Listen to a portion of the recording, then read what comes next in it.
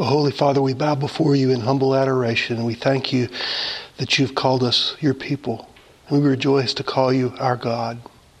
Father, we thank you for sending your Son, our Lord and Savior, Jesus Christ, to save us from our sins. Oh, Father, may we never forget what he's done for us. Rouse us, Father. Energize your people. Feed your sheep. Give us what we need, we pray.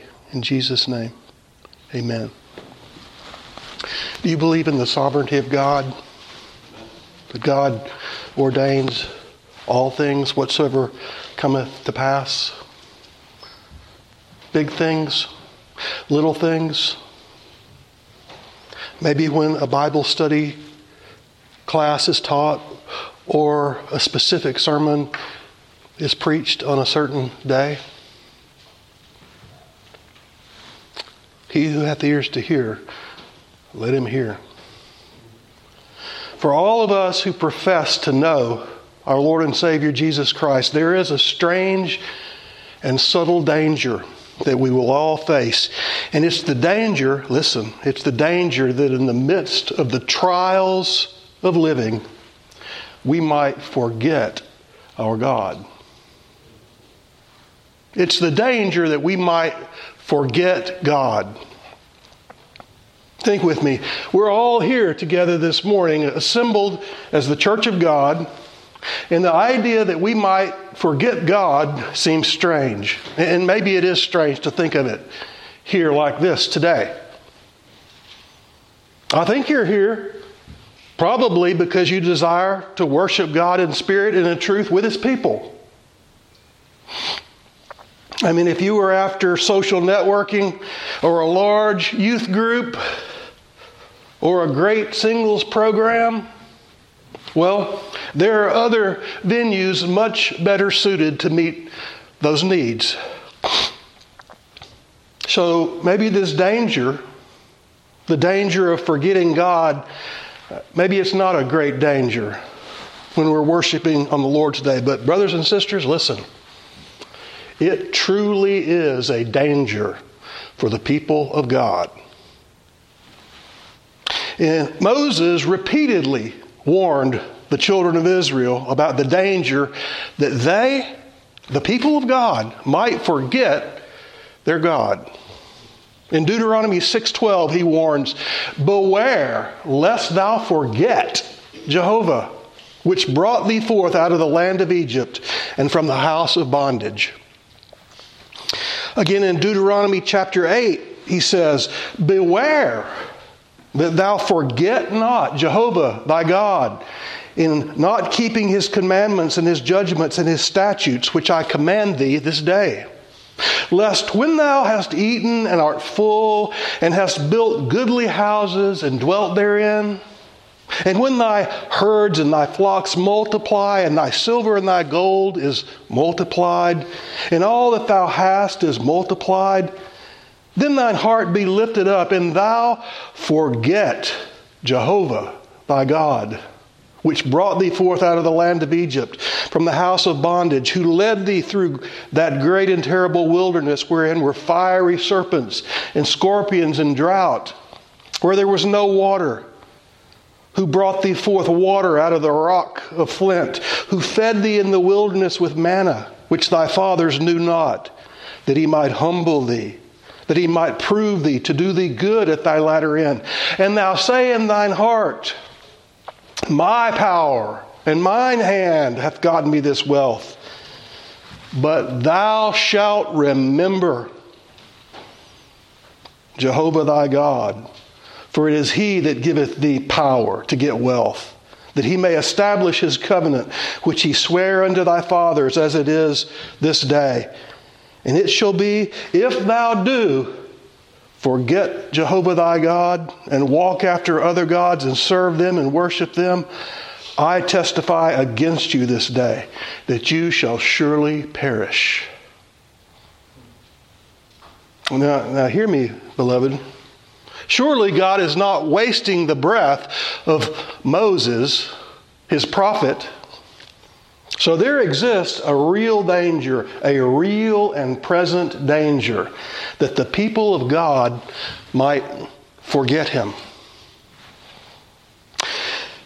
In the 9th Psalm, David writes, "The wicked shall be turned into hell, and all the nations that forget God." Who shall be turned into hell? The wicked. Who else? All the nations that forget God. The Russian Christian and dissident Alexander Solzhenitsyn, speaking of his own nation, said this, listen, quote, "Over half a century ago, while I was still a child, I recall hearing a number of the older people offer the following explanation for the great disasters that had befallen Russia. Men have forgotten God. That's why all this is happening. Since I have spent well nigh 50 years working on the history of our revolution, in the process I have read hundreds of books, collected hundreds of testimonies, and have already contributed 8 volumes of my own toward the effort of clearing away the rubble left by that upheaval. But if I were asked today to formulate as concisely as possible the main cause of the ruinous revolution that swallowed up some 60 million people, I could not have put it more accurately than to repeat, men have forgotten God. That is why all this happened." Close quote. Well, friend, listen, if you're familiar at all with Solzhenitsyn and what he went through in that Russian nation, from his imprisonment and interrogation in Moscow to his years in the Siberian gulag, well, he was in a kind of hell. And his experiences in the gulag certainly do seem to echo David's warning, "The wicked shall be turned into hell, and all the nations that forget God." But listen, lest we think that from Moses or from David that forgetfulness of God is only a danger to nations, in the 50th Psalm, verses 22 and 23, Asaph warns this, listen, "Consider this, ye that forget God. Consider this, ye that forget God, lest I tear you in pieces, and there be none to deliver. Whoso offereth praise glorifieth me, and to him that ordereth his conversation aright will I show the salvation of God." Now, listen, you wouldn't think that the kind of people that sing psalms with Asaph would be the kind of people who would forget God. But did you hear that threat in the psalmist's warning? "Lest I tear you in pieces?" That's intended to inject a strong dose of solemnity into this warning as he warns the people of God against the danger of forgetting their God. And beloved, listen, surely this is a compelling warning, because this danger that the people of God might forget their God, it's not just a potential danger. It's not just some theoretical danger warned against by prophets and psalmists. It's actually happened in history. We know about it. The forgetting of God has happened in history. It's actually happened repeatedly in the history of the people of God. In the prophecy of Jeremiah, Jehovah asked, "Can a maid forget her ornaments? Or a bride her attire?" And were this only a rhetorical question, friend, it seems the answer would be no, doesn't it?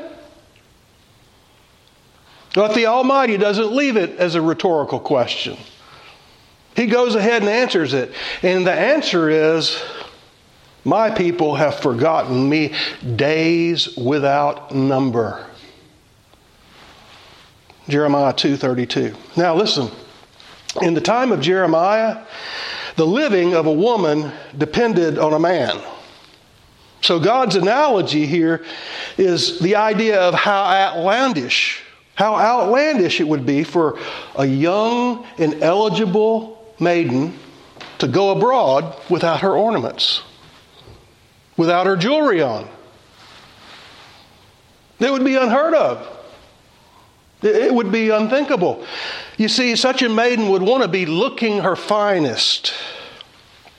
She'd want to be looking her best when she went abroad. For who knows? Today could be the day when she meets her beloved.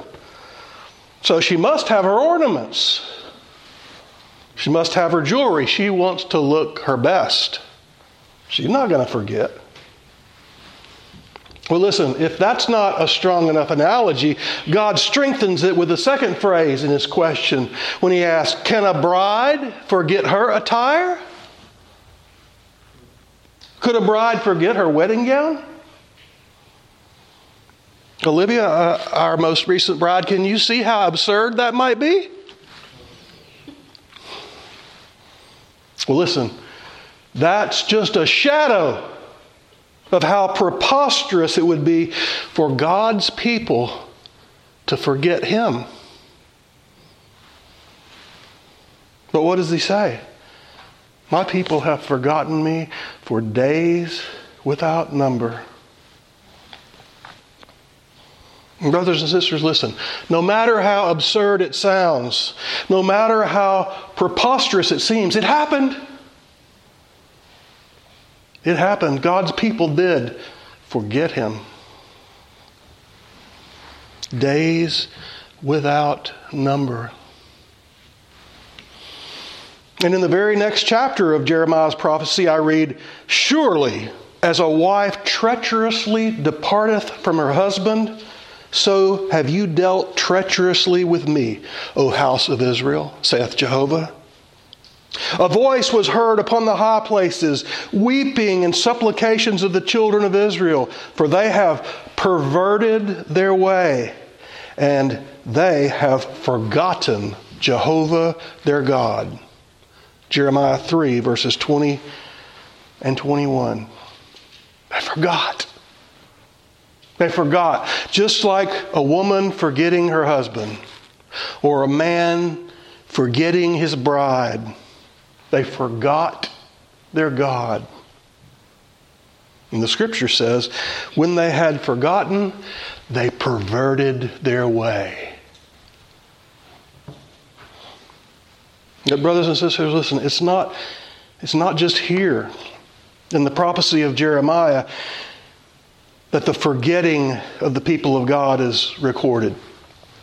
In the 106th division of the Psalms, there's a recitation of the history of national Israel. And in verse 6, the psalmist makes confession and he says, we have sinned with our fathers. We have committed iniquity. We have done wickedly. And then he describes the sins of the Israelites, their lusting in the wilderness, their testing of God in the desert, their envy of Moses and Aaron, their idolatrous golden calf worship.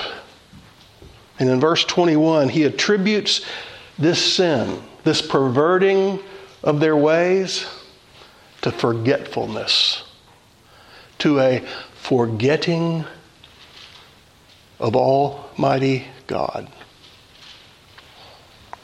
He writes, they forgat God, their Savior, which had done great things in Egypt. They forgot. They forgot God. If you read the psalm, the result is horrific. So brethren, hear me please. Though this idea might sound strange, there's a risk. There's a hazard. There's a peril. There's a danger for the people of God, for you and for me, for us. A danger that in the midst of the rigors of living, we might forget our God. And listen, such a forgetting of God, it could be either active or it could be passive. Think with me. There's an active forgetting of God when people knowingly suppress the knowledge of God because they want to sin. And there's a passive forgetting of God when we allow the cares of the world, the deceitfulness of riches, or the rigors of 21st century life in America to so distract us that we neglect or disregard or fail to consider our God. There is such a thing as an active forgetting of God. The active forgetting of God is described by the great apostle in his treatise in Romans 1, where he describes the wicked. Listen, he says, "The wrath of God is revealed from heaven against all ungodliness and unrighteousness of men who hold the truth in unrighteousness.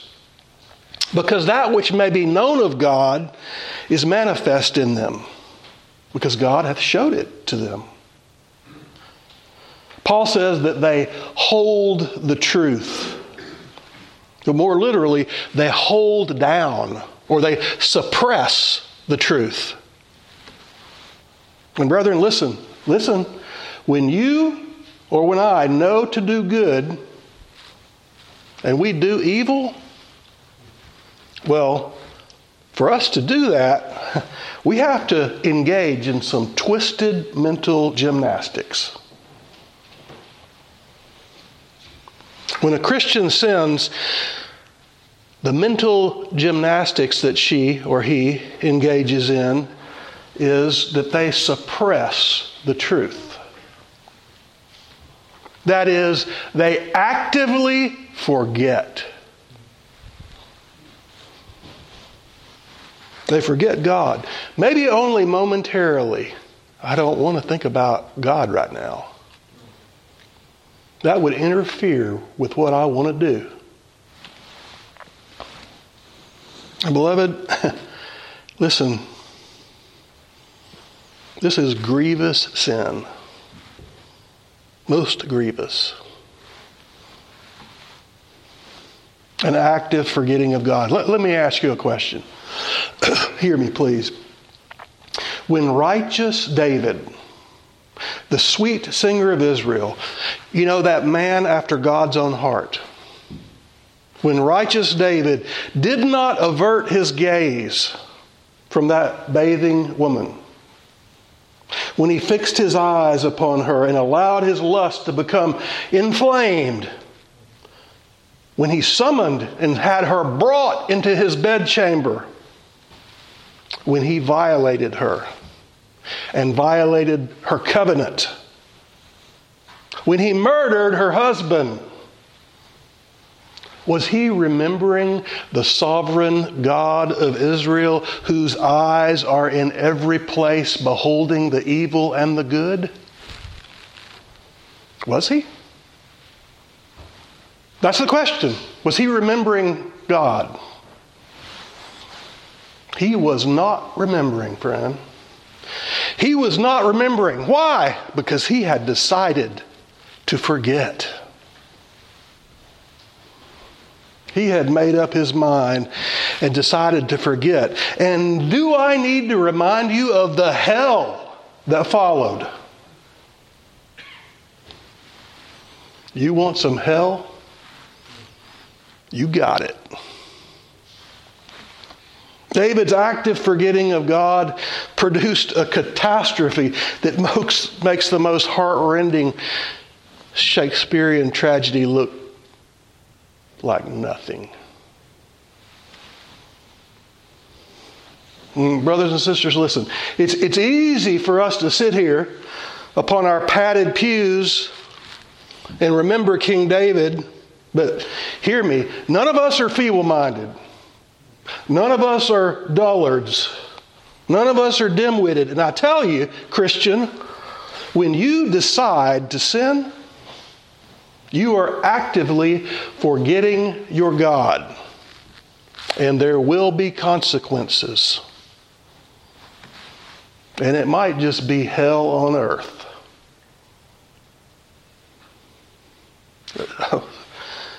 Saints of God, listen, let us never forget our God. God help us. Lord, have mercy. Christ, have mercy.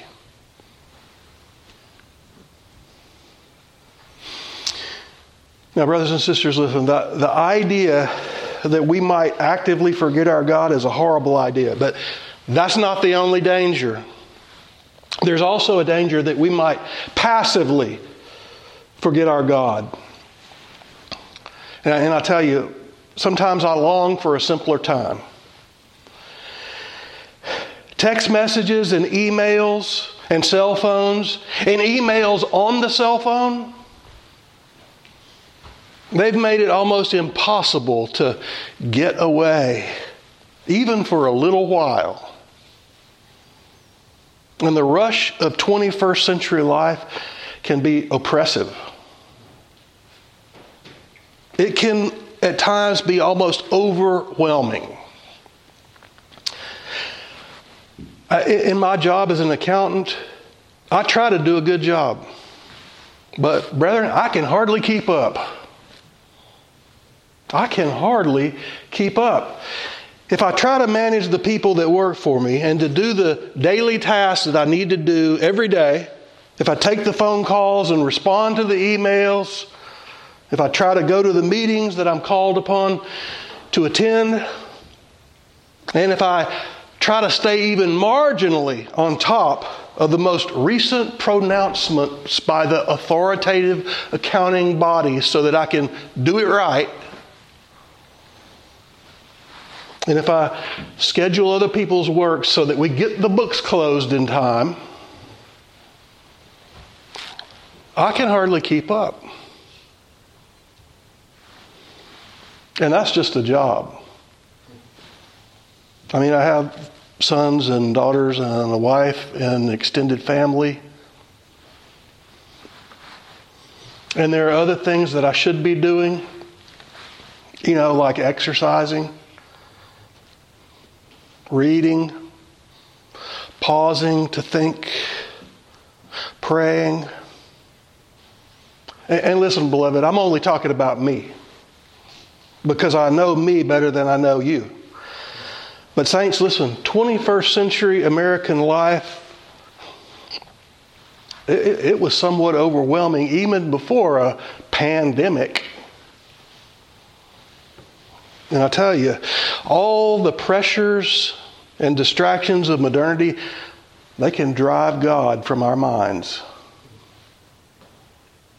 So I tell you, there is a clear and present danger that we could become so consumed with these things that we could forget our God.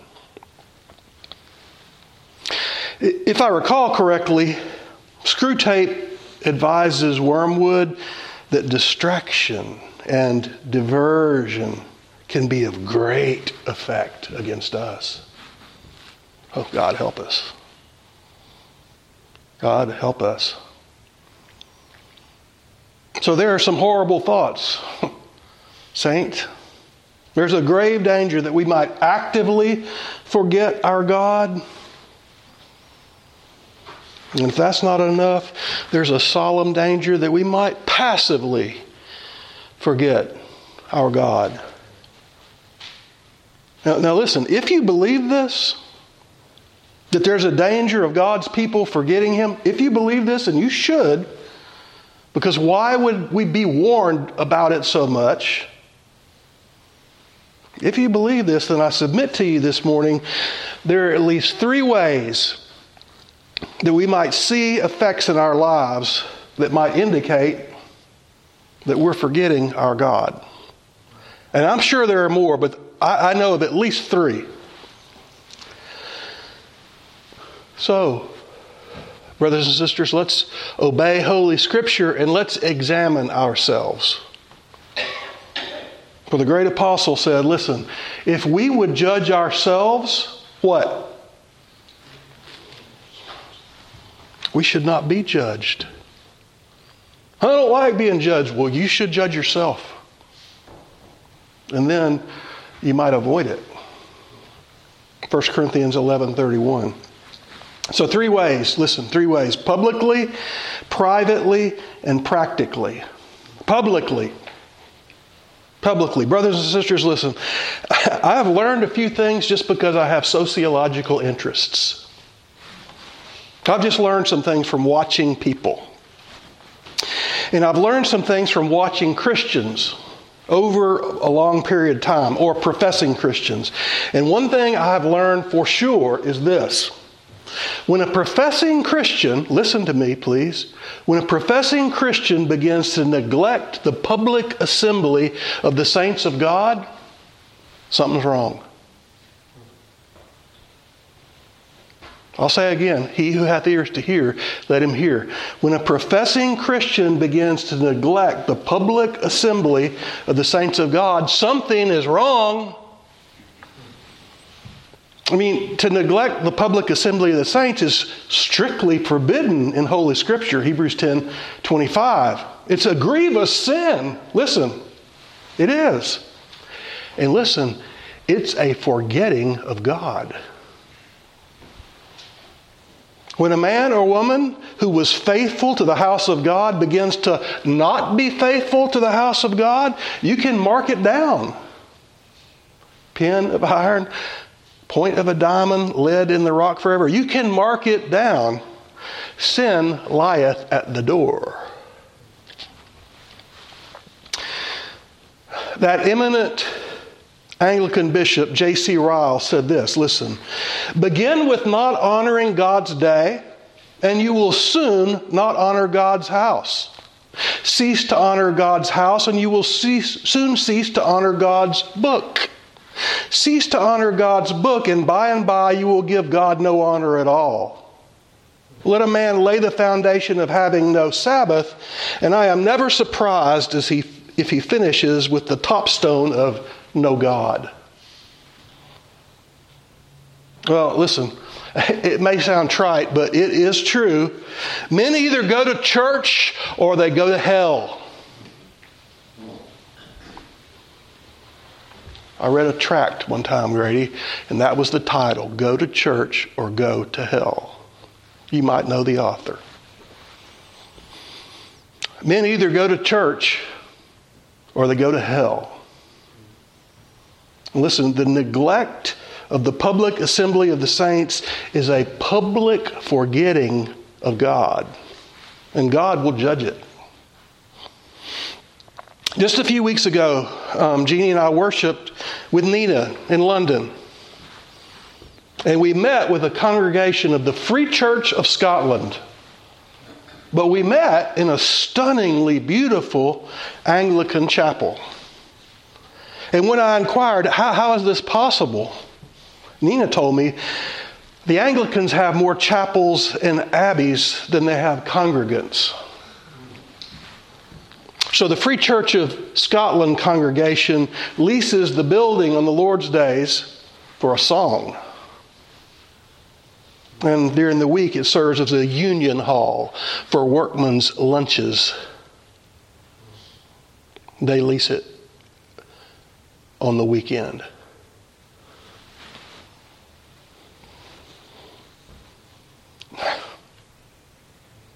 Christian Britain.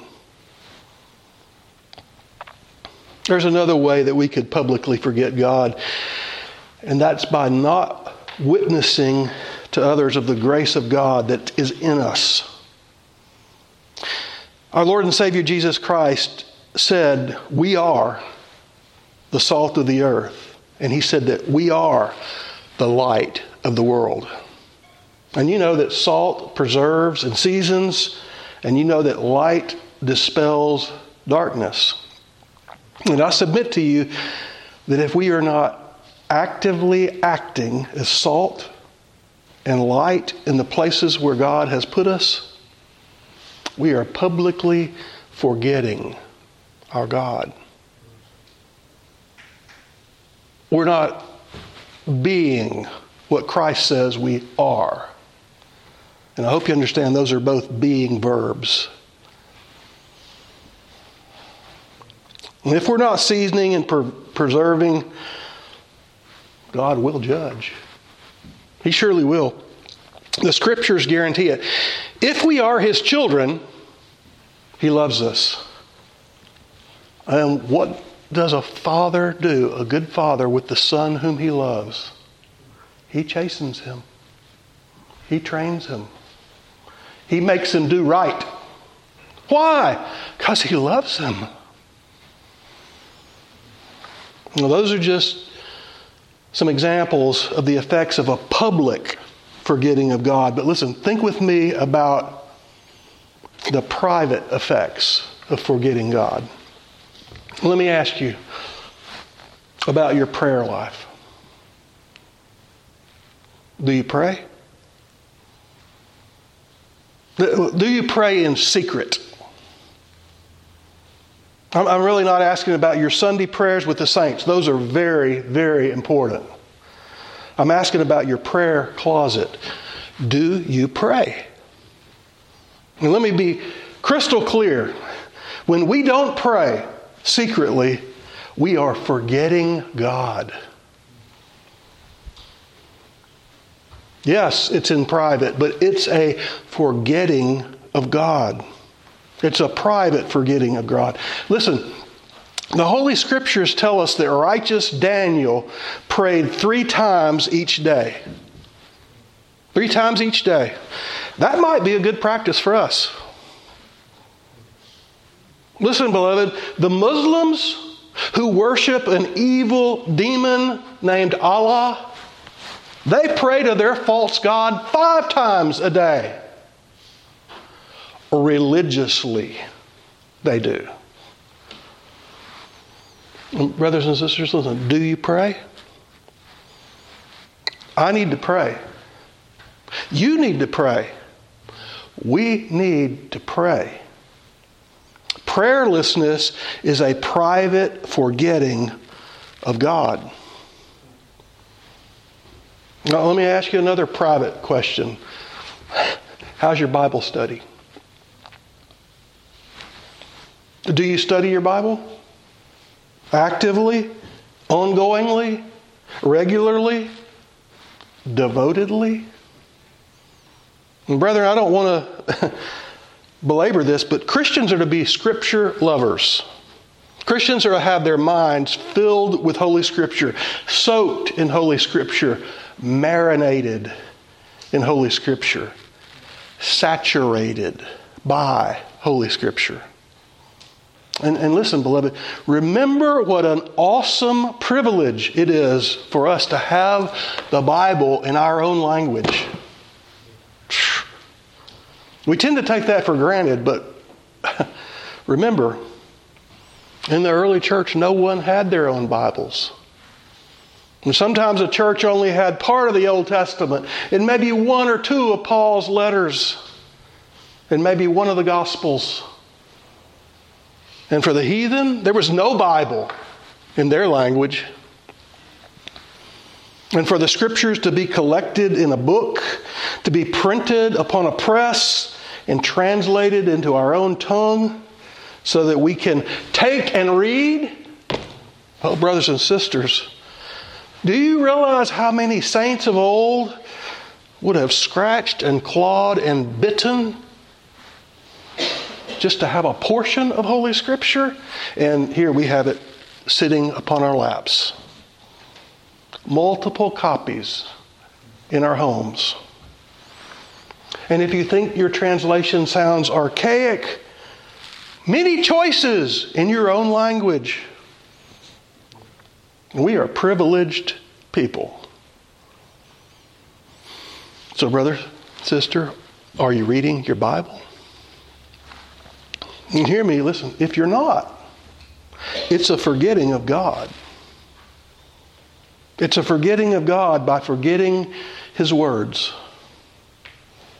So we might forget God publicly by neglect of the house of God or by failing to witness of the grace of God Or we might forget God privately by neglecting prayer, the study of the Holy Scriptures. But I think the most insidious way that we might forget God is practically. And when I warn of the danger of us forgetting God practically, listen, the real danger is that we would forget God in the way that we live our lives, or in the way that we think in our minds, or in the ways that we act and react. Well, think with me. Does your thinking on and about God affect your living? Well, of course. Of course we answer. Of course it does. But how does it? How does it affect our living?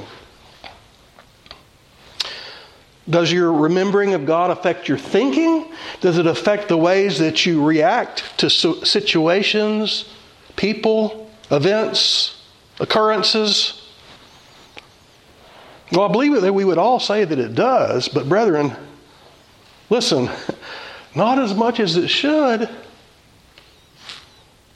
Surely not as much as it should. Let me give you a couple of practical examples I've thought about recently and share with you how my own reactions have convinced me that forgetting God practically is a very real danger to the people of God. Imagine that someone stole some money from you. Not armed robbery, mind you. Maybe by a business manipulation. They took your money. And when you asked for it back, they said, "Why don't you come get it?" Now imagine this is not a small sum of money.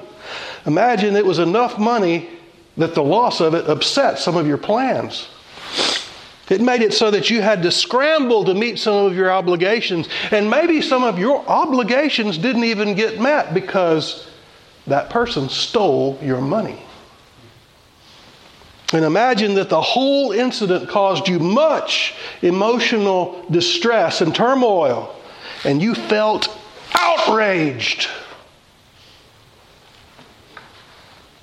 You felt that grave injustice had been done to you. And that you had been innocently wronged. And imagine that the person who stole your money mocked you and your Christianity and called you ugly names and said untrue and slanderous things about you. What would your first thought be? Well, if you're anything like me, it might be a thought of physical violence. You might think something like, "You have no idea what I could do to you."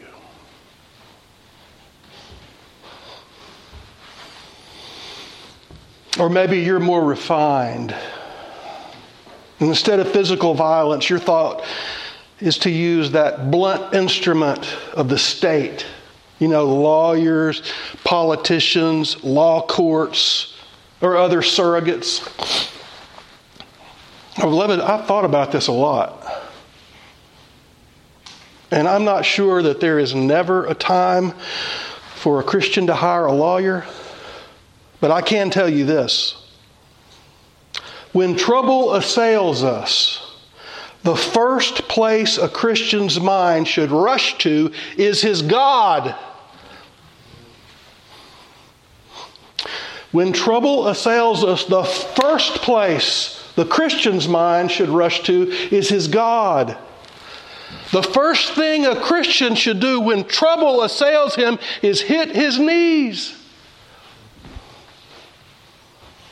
The violence that the Christian should engage in is a wrestling in prayer. And friend, I tell you, when our minds first rush to violence or to coercion or to lawyers, if that's the first place we go, listen, we are practically forgetting our God.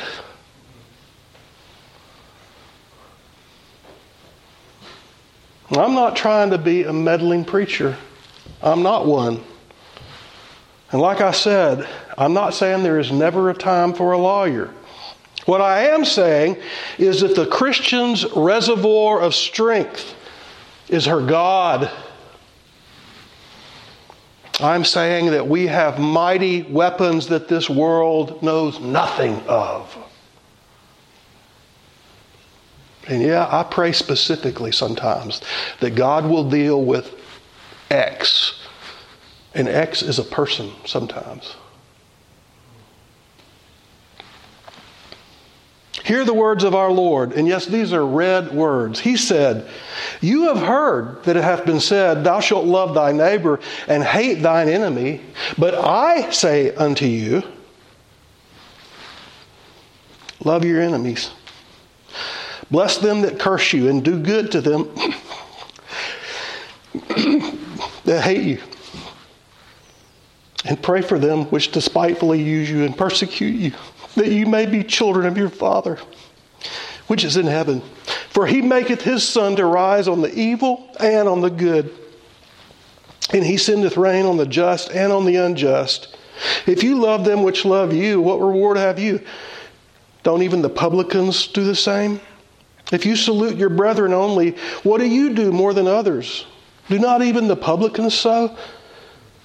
Be therefore perfect, as your Father which is in heaven is perfect." Matthew 5:38 through 48. I'm not saying doing this is easy, friend. I think it's very hard. Actually, I think it's impossible apart from the Holy Spirit of God.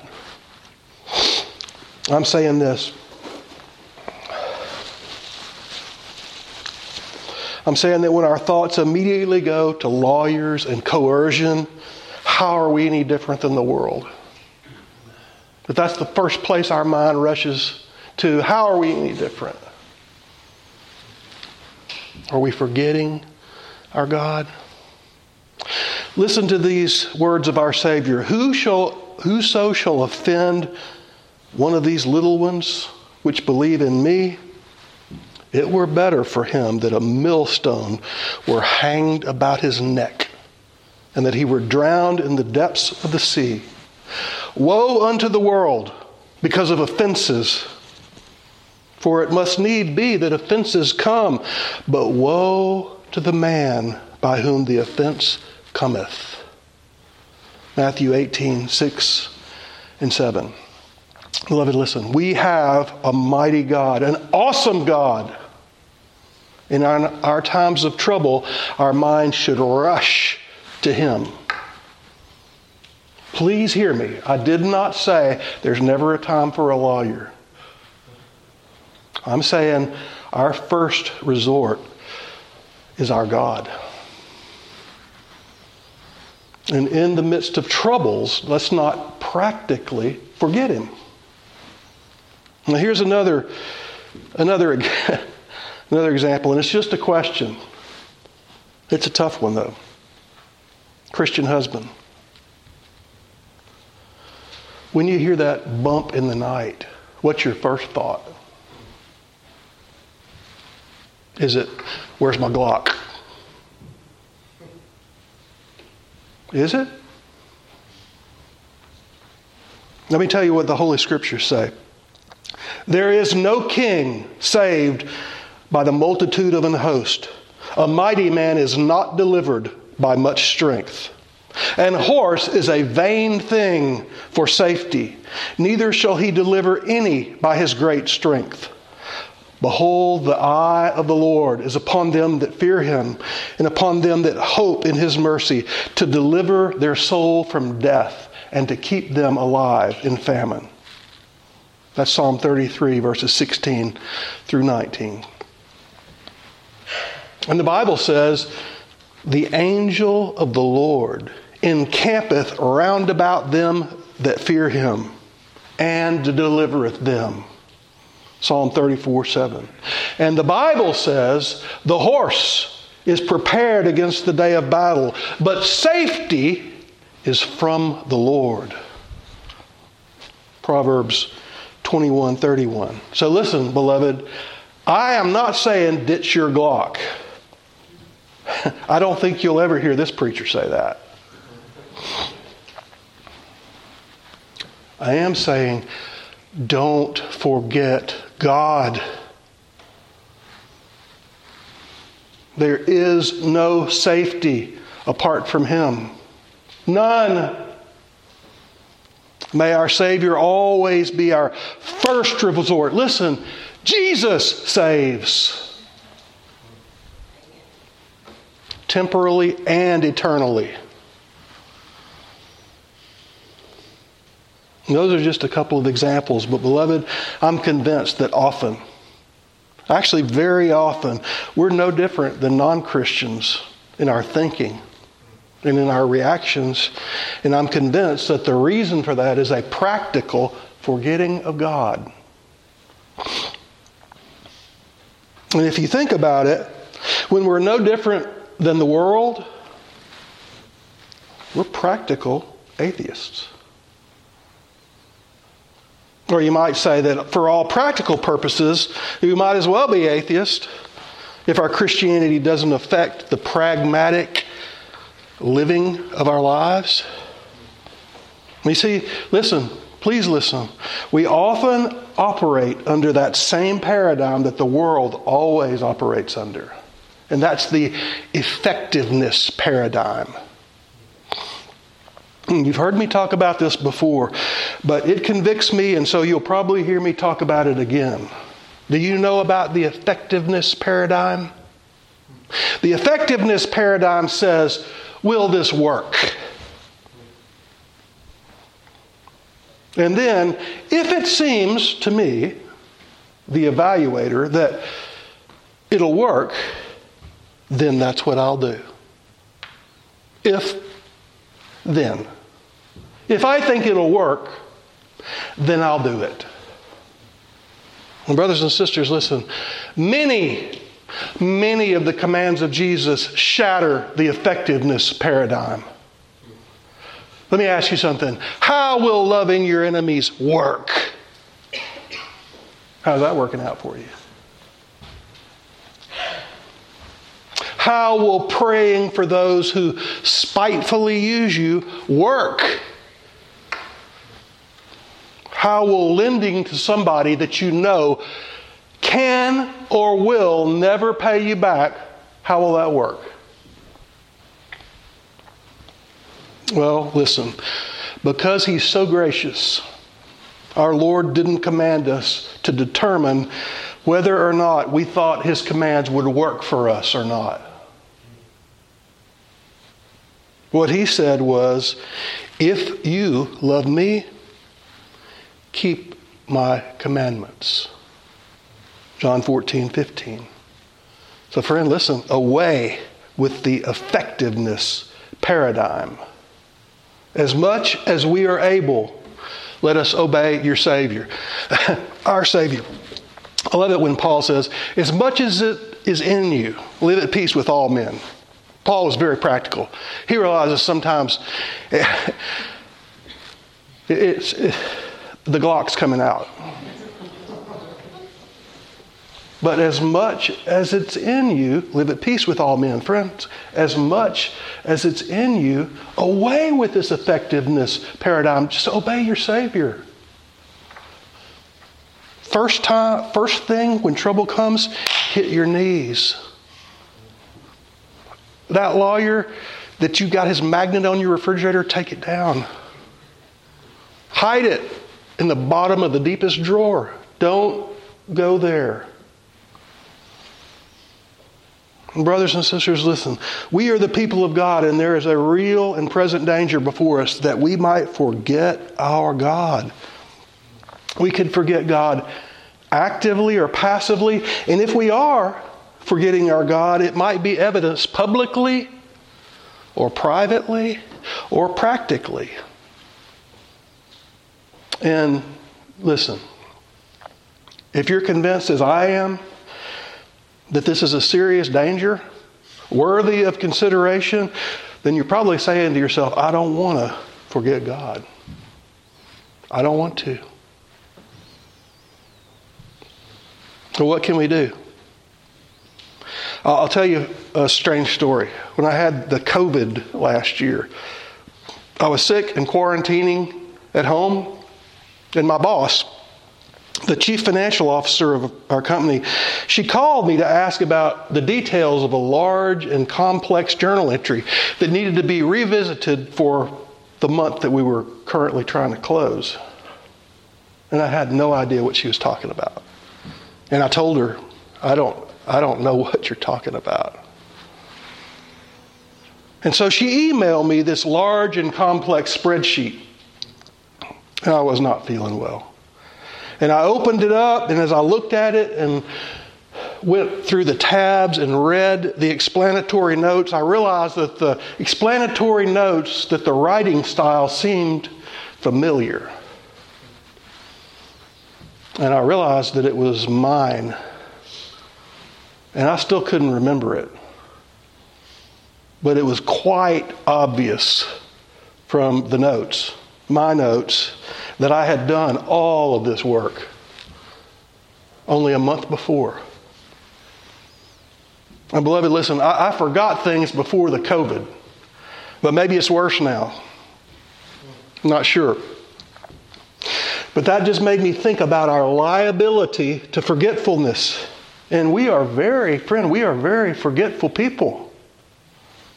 Even the ancient Israelites who had seen the Red Sea parted, who had eaten bread from heaven, who had seen that hovering pillar of fire every night, they were prone to forget their God. And saints throughout all the ages have recognized the danger that we might forget our God. Some of you know that in the East, what's called Orthodox Christianity, they pray the Jesus prayer. And I'm not advocating it, but I am definitely not against it. But I believe that the intent of that brief prayer is to keep the Savior in mind, to keep God in a perpetual remembrance, so that one truly practices the presence of the Almighty. So though I'll not advocate the Jesus prayer, I do believe that you and I need to think about ways to keep our Savior before our minds.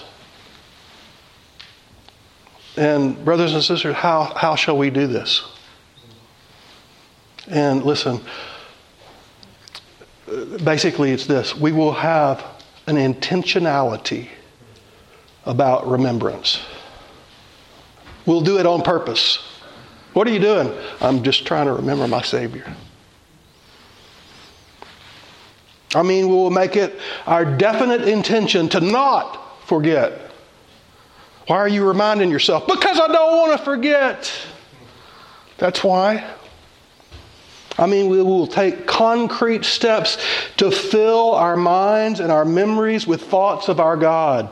And by that, friend, I mean that we won't just sort of stumble through life. We'll plan intentionally so that we'll remember. We'll work at it.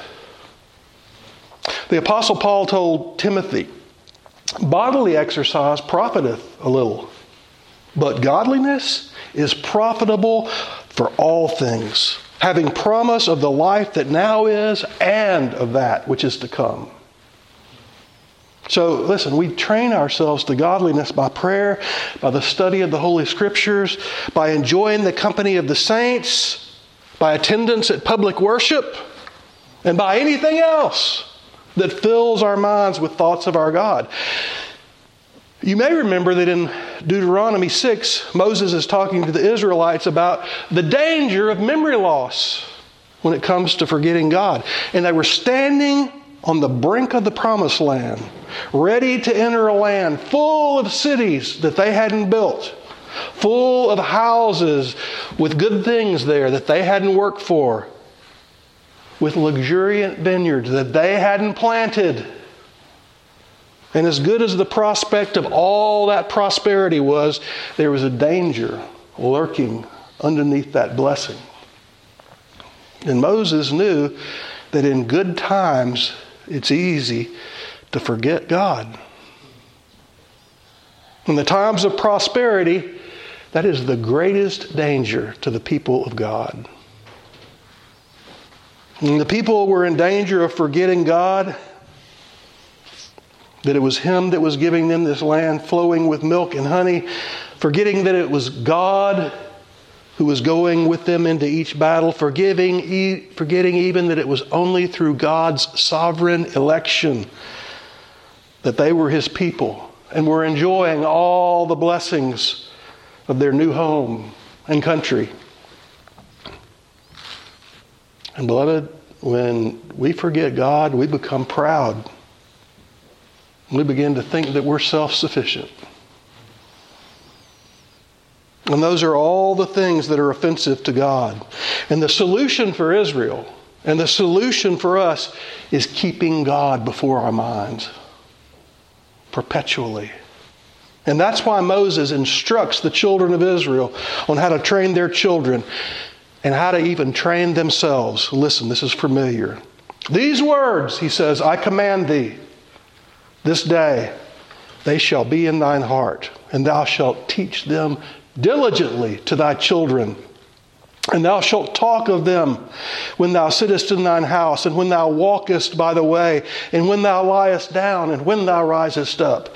And thou shalt bind them as a sign upon thine hand, and they shall be as frontlets between thine eyes.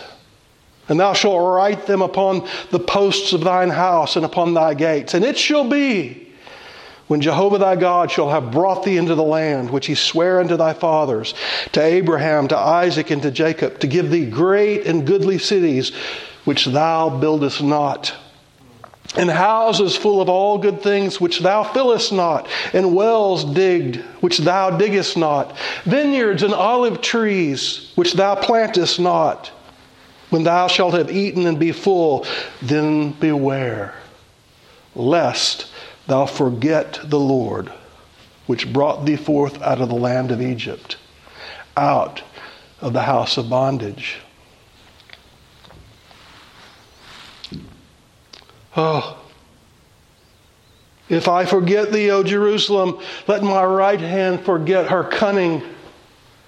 If I do not remember thee, let my tongue cleave to the roof of my mouth, if I prefer not Jerusalem above my chief joy. Psalm 137, 5 and 6. Oh, gracious Father. Oh, precious Son. Oh, Holy Spirit. Let us never forget you. Please stand with me for prayer.